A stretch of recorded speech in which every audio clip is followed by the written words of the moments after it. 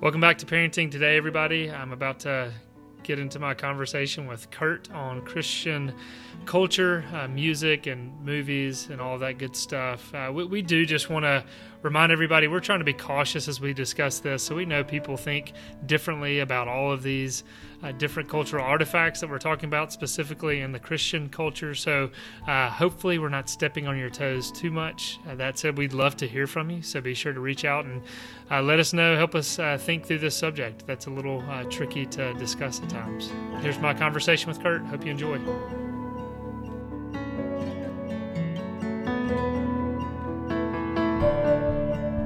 All right, we're back. This is Kurt, Parenting Today. I'm here with John. Hey, John, how's it going? It's going good, Kurt. Hope you get your air conditioning fixed. We are talking about air conditioning's working just fine, by the way. That was just a tune-up. Thank you for your concern. My air is being conditioned. We're talking about Christian subculture, and we're talking about Christian movies and Christian music, and just the subculture of Christian art, or whatever you will. On Tuesday, we talked about kind of the problems that we see with that genre, and how maybe those films and that music could be done better. Maybe not copying the world, but just coming up with their own creative things. John, let's talk about what's good about Christian subculture, and maybe when we've seen the Christian worldview displayed well in movies. They don't have to be Christian movies, but just and how I think if it's fair for someone to ask, okay, well, if you don't think that God's Not Dead was a very good movie, well, then can you show me an example of where you think the Christian worldview was well portrayed in a film? Mm-hmm. Is that fair enough? Yeah. And maybe some of this, I was starting to say something, but I guess we'll bring that up a little bit later. Yeah, I mean, as we've said before, and we've talked about movies, we have to see that all of movies are a form of general revelation, that God owns the entire world. So he is over every single director, screenwriter, movie producer, sound editor, absolutely everything. Mm-hmm. And so, I think, part of this as we're talking about this, Kurt, is obviously what we're talking about. Okay, how can we pass this framework along to our children? How do we engage in these kind of conversations? So we've got to be teaching them, Romans 1, Psalm 19. Those are verses we would look to that give us this concept of general revelation. That is, God reveals himself to all of creation through creation, that every single human can look at the sun, look at the moon, look at mountains, trees, everything, and it's pointing us to a creator. And God tells us in Romans 1 that this knowledge is written on the hearts of humanity. And so as we kind of carry that along through creation, we've got to see that all forms of technology are a form of general revelation. We talk about like the teleological understanding of creation, and that means that all creation has a purpose, has an end, has a goal, and it's pointing us to this designer, this creator. And so we have to see that movies are going to communicate truth about God, even if that was not the intent of the director behind it. And so, yes, there are going to be plenty of movies where we can say, okay, yeah, there might be some biblical truth in this R-rated comedy, but we probably should not just dive in and watch this certain movie. And I know some people are much more take much more liberty in what they watch and what they should not be watching. But again, we've got to see, okay, there's going to be some truth communicated.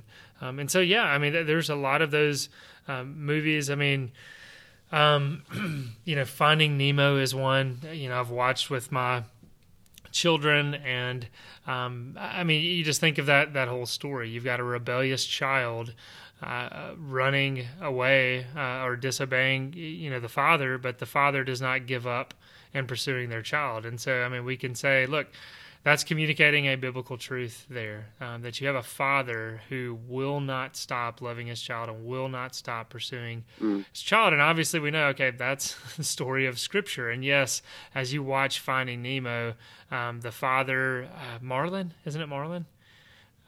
He is this just worried, anxious, overprotective father, and you could say some of that kind of pushes Nemo away, and we know some of that is at the opening scene of this movie. You know, his wife and all of the fish that were still in the eggs were killed, and so this father's obviously terrified. Well, that's not a biblical picture of our Heavenly Father. We know He's not this anxious, worried Father, but still gives us some truth of we have a Father who does not stop pursuing us even when we are rebellious. And so, again, that's just one movie where it's like, okay, there is going to be a storyline because there's ultimately only one story, right? And all of these movies that are coming out are borrowing aspects of the one story that we find in Scripture. And so, Kurt, did that get to your question of what what I noticed, or I can't remember exactly how you phrased it. Yeah, well, I just think it's I think that I think one question we need to ask ourselves is does there need to be an explicitly Christian movie? Like, is that an now obviously it makes money, so there's a demand for it in some way or another. But I'd say, I guess, jumping in, no, there doesn't need to be. I mean, just as we're commanded to be in the world and not of the world, if we're making movies that are saying this is a Christian movie, you're kind of isolating people, and you're kind of saying this is not for you. I think maybe there's a place, and I'm fine with you pushing back, but shouldn't we be making stories that are attractive to the world, that can be kind of somewhat evangelistic? I mean, showing them ultimate truths and not so much just kind of rubbing your face in it. Yeah, and I mean, I guess my thing is, if you have to say this is a Christian movie, haven't you already just given up on art? Like, haven't you already said? I mean, if you have to explain a joke, it's not funny, right? Right? If I tell you a joke and you don't laugh, and then I'm like, no, this is why it's funny, then it's not funny, right? It either makes you laugh or it doesn't make you laugh. And if I'm going to tell a story, if I have to say this is a Christian story, then obviously I've missed the boat somewhere, right? Like that. I'm not trying to be hypercritical here. I'm just saying, I think if someone said to me, "What is a picture of God's forgiveness in a film?" Maybe the first place I would go would be like Les Mis. Jean Valjean and the priest and the silver. I mean, that's not a quote. I did air quotes again, which is so dumb because I know we're recording a podcast, but that's not quote unquote a Christian movie. And yet, like, that is, I would never go to, Facing the Giants or Fireproof or any of these movies. And that's not to say that the message they have isn't an important message. What I'm saying is my problem is not with their message. And for the most part, my problem is not with their message necessarily. My problem is with their medium, like how they're doing it. That they're not doing it so well that they're not doing it so well that they don't have to say this is our message. The message just doesn't come through naturally. You use Finding Nemo as an example, but there are a ton of examples in movies. I mean, I think that in a lot of ways, The Lion King is a story about the rightful heir to the throne, arising to take his place, and then the rest of the world recognizing that rightful heir, and everything coming into balance because of it. And that's really the story of the gospel, right? I mean, that's the story of Toy Story is a story of ownership. Like, I have Andy's name on my foot, and that identifies me as who I am. Again, that's the gospel, right? It's that God has put his name on me. I know you by name. So again, these are not Christian movies, and yet they're where I would go to choose an illustration. I would never, ever go to these explicitly Christian movies to share an illustration. And I think that says something. I think it says something about the quality of the movie done. I'm not saying that there can't be movies done by Christians to propagate the gospel, but I just think that it has to be done in such a way that it doesn't, again, like you said, limit the audience. And along these lines too, I think, Kurt, you'd agree with me that there have been a lot of studios and just people that have taken strides to improve their craft, to hone their craft. That there are some quote unquote Christian movies that are better in their production quality. That they are a little more artistic. They have again actors that are a little more professional. I have not seen this, and this is a movie that's coming out. I think April 17th. A movie called Breakthrough.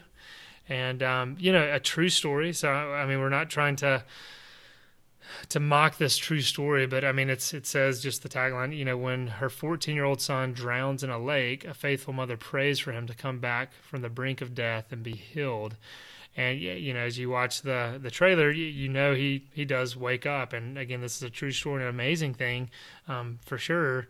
I mean, we would be concerned in, okay, well, what does it communicate about prayer? Does it give us an accurate understanding that God does not always answer the prayer in the way that we want it answered, that God can answer it in another way? But I'm bringing up this movie to simply say Topher Grace is in this movie. I mean, he's been on that 70s show. He's been in a lot of other movies. Josh Lucas is in this movie as well, and he hasn't been in anything, very big recently, but Mike Coulter and Chrissy Metz, I think she is in This Is Us, which I haven't watched that show, but I know it's very popular. So again, these are just some more well-known actors that are starting to get into some of these films where maybe trying to hone their craft a little bit.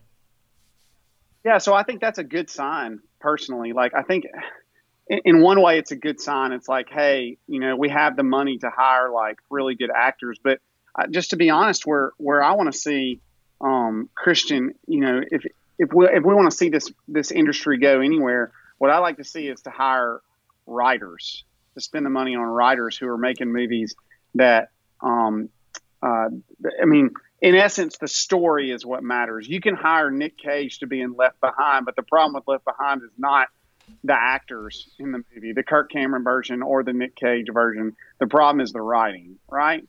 I mean, theology aside, it's not the best. It's not the best. I won't say that it's bad, but well, it's tough. All that to say is that that's where I think we are people of a story. And if there's one thing about the Bible is that it's a really well written story. There's really cool elements to how the Bible is written. And the little I think people forget that novels didn't exist before Scripture, right? So novels, in many ways, like the kind of literature that you find in like the Gospels, it just didn't exist. There wasn't anything like it before it existed, and it's really well written. You learn a lot about Jesus and about the interactions of the people because the way in which they're described, and the stories are, excuse me, are great stories. And if there's anybody who should be worried about the story being really well portrayed, it should be us, right? It should be us. We should be the ones who tell the best stories because we have the best story to tell. And there's so many of them. And so all that to say is that's why, I mean, I feel like in some ways that this episode is kind of like the youth minister's whine about Christian movies. And I don't want it to be like that, although I recognize that that's kind of what it is. But all that to say is that I just don't want to put my students in a position. I don't like to put my students in a position where they have to choose between their faith and what is objectively good. Whatever is good, whatever is excellent, whatever is worthy of praise, think on these things. I don't want to make that Sophie's Choice, another movie reference, to have to make that choice between those two things. Yeah. And I feel like sometimes the Christian movie industry forces us to make that choice. Yeah. I mean, if you want to see a movie that's a real movie about Christian persecution. What's the movie that with is it Silence? Andrew Garfield and Liam Neeson, yeah. Yes. Mm-hmm. About real and Kylo Ren. That's right. Yes. Yeah, poor Adam Driver. But and it's a movie about it's a real depiction of real historical persecution that happened in Japan. When Roman Catholic missionaries went over there, and it's very well done and it's very powerfully done, right? Now there is a, there's that I don't agree with everything in that movie. I don't want to write, but I do agree with how it was made. I do want to hold up how it was Yeah. made. And So is that distinction being made, or are we being clear? no, on I that, John? think it's good that you're bringing that up because, like you said, we don't want to just be, hey, the podcast where Kurt and John whine about Christians and art, but it's an important conversation because we're trying to train the next generation to see this, to think, to be discerning about it. Because I mean, so much like I referenced the movie Breakthrough, which is again coming out Easter weekend, and I'm not trying to bash it. One, I have not seen it, so I have no idea what the message is that's being communicated. As you watch the trailer, you could say a powerful trailer because one, I mean, it's a true story about a boy drowning and this mother, praying for his survival, and there's music and all of that. And so we have to see, movies are a powerful medium. And even, look, let's take kind of Christian movies out of the equation. I mean, movies that just have, that are more, on the secular side, that just have a bad message. We have to, as parents, be, helping our children practice discernment, because when they see just, if you take them to the movie theater and it's a big screen and there's all kinds of music and effects and everything, they get sucked into the power of this medium, that we have to help them step back and say, okay, what was this communicating though? Because, all the time, I mean, if it's a movie we like that, this is coming to mind, like Home Alone.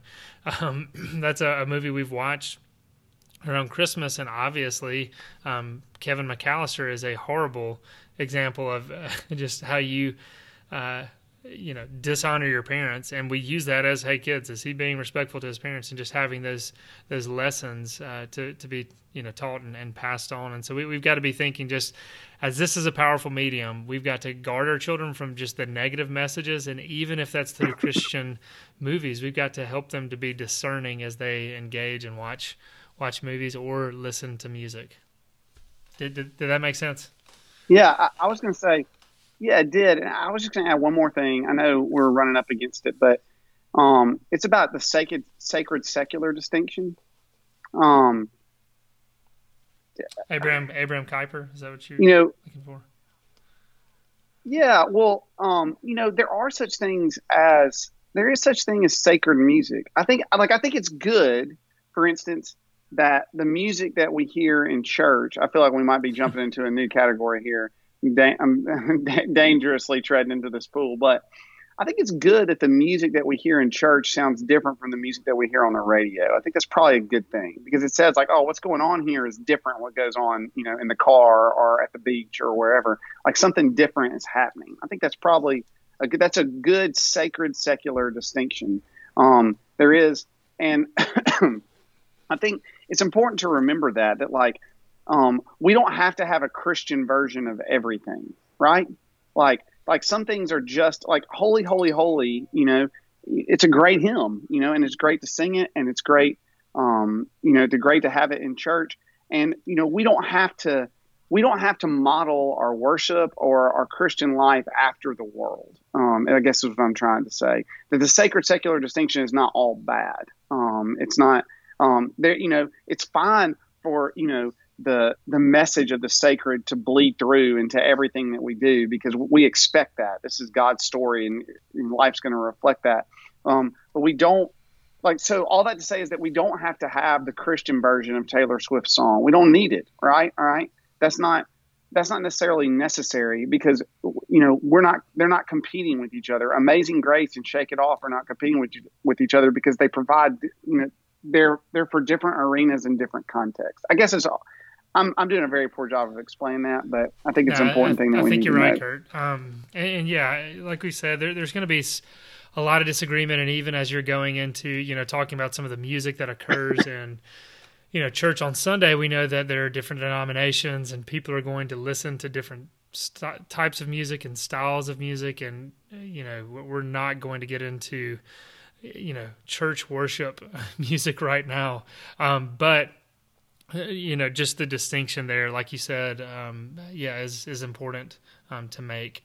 yeah, we should probably start wrapping this up. I know you've got to go. You're dealing with air conditioner stuff at your house, and I need to go. But we wanted to at least get some kind of conversation in for our listeners, especially over the spring break travel. Kurt, hope you have a safe trip, and it's an awesome experience for your youth group and your church as you serve, and alongside Isaiah 55 Ministries. Do you want to make any last statement, kind of as we're wrapping this up?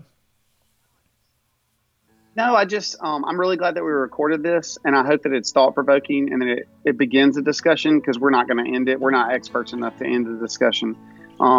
But I also think it's good that we record this, because I won't be doing this over spring break because I'll be without a phone. But I listen to a lot of podcasts when school is out or when we're traveling a lot. And so I hope that this is not only entertaining but thought-provoking for you as you enjoy your spring break. All right, John, I'll talk to you later. See you, man.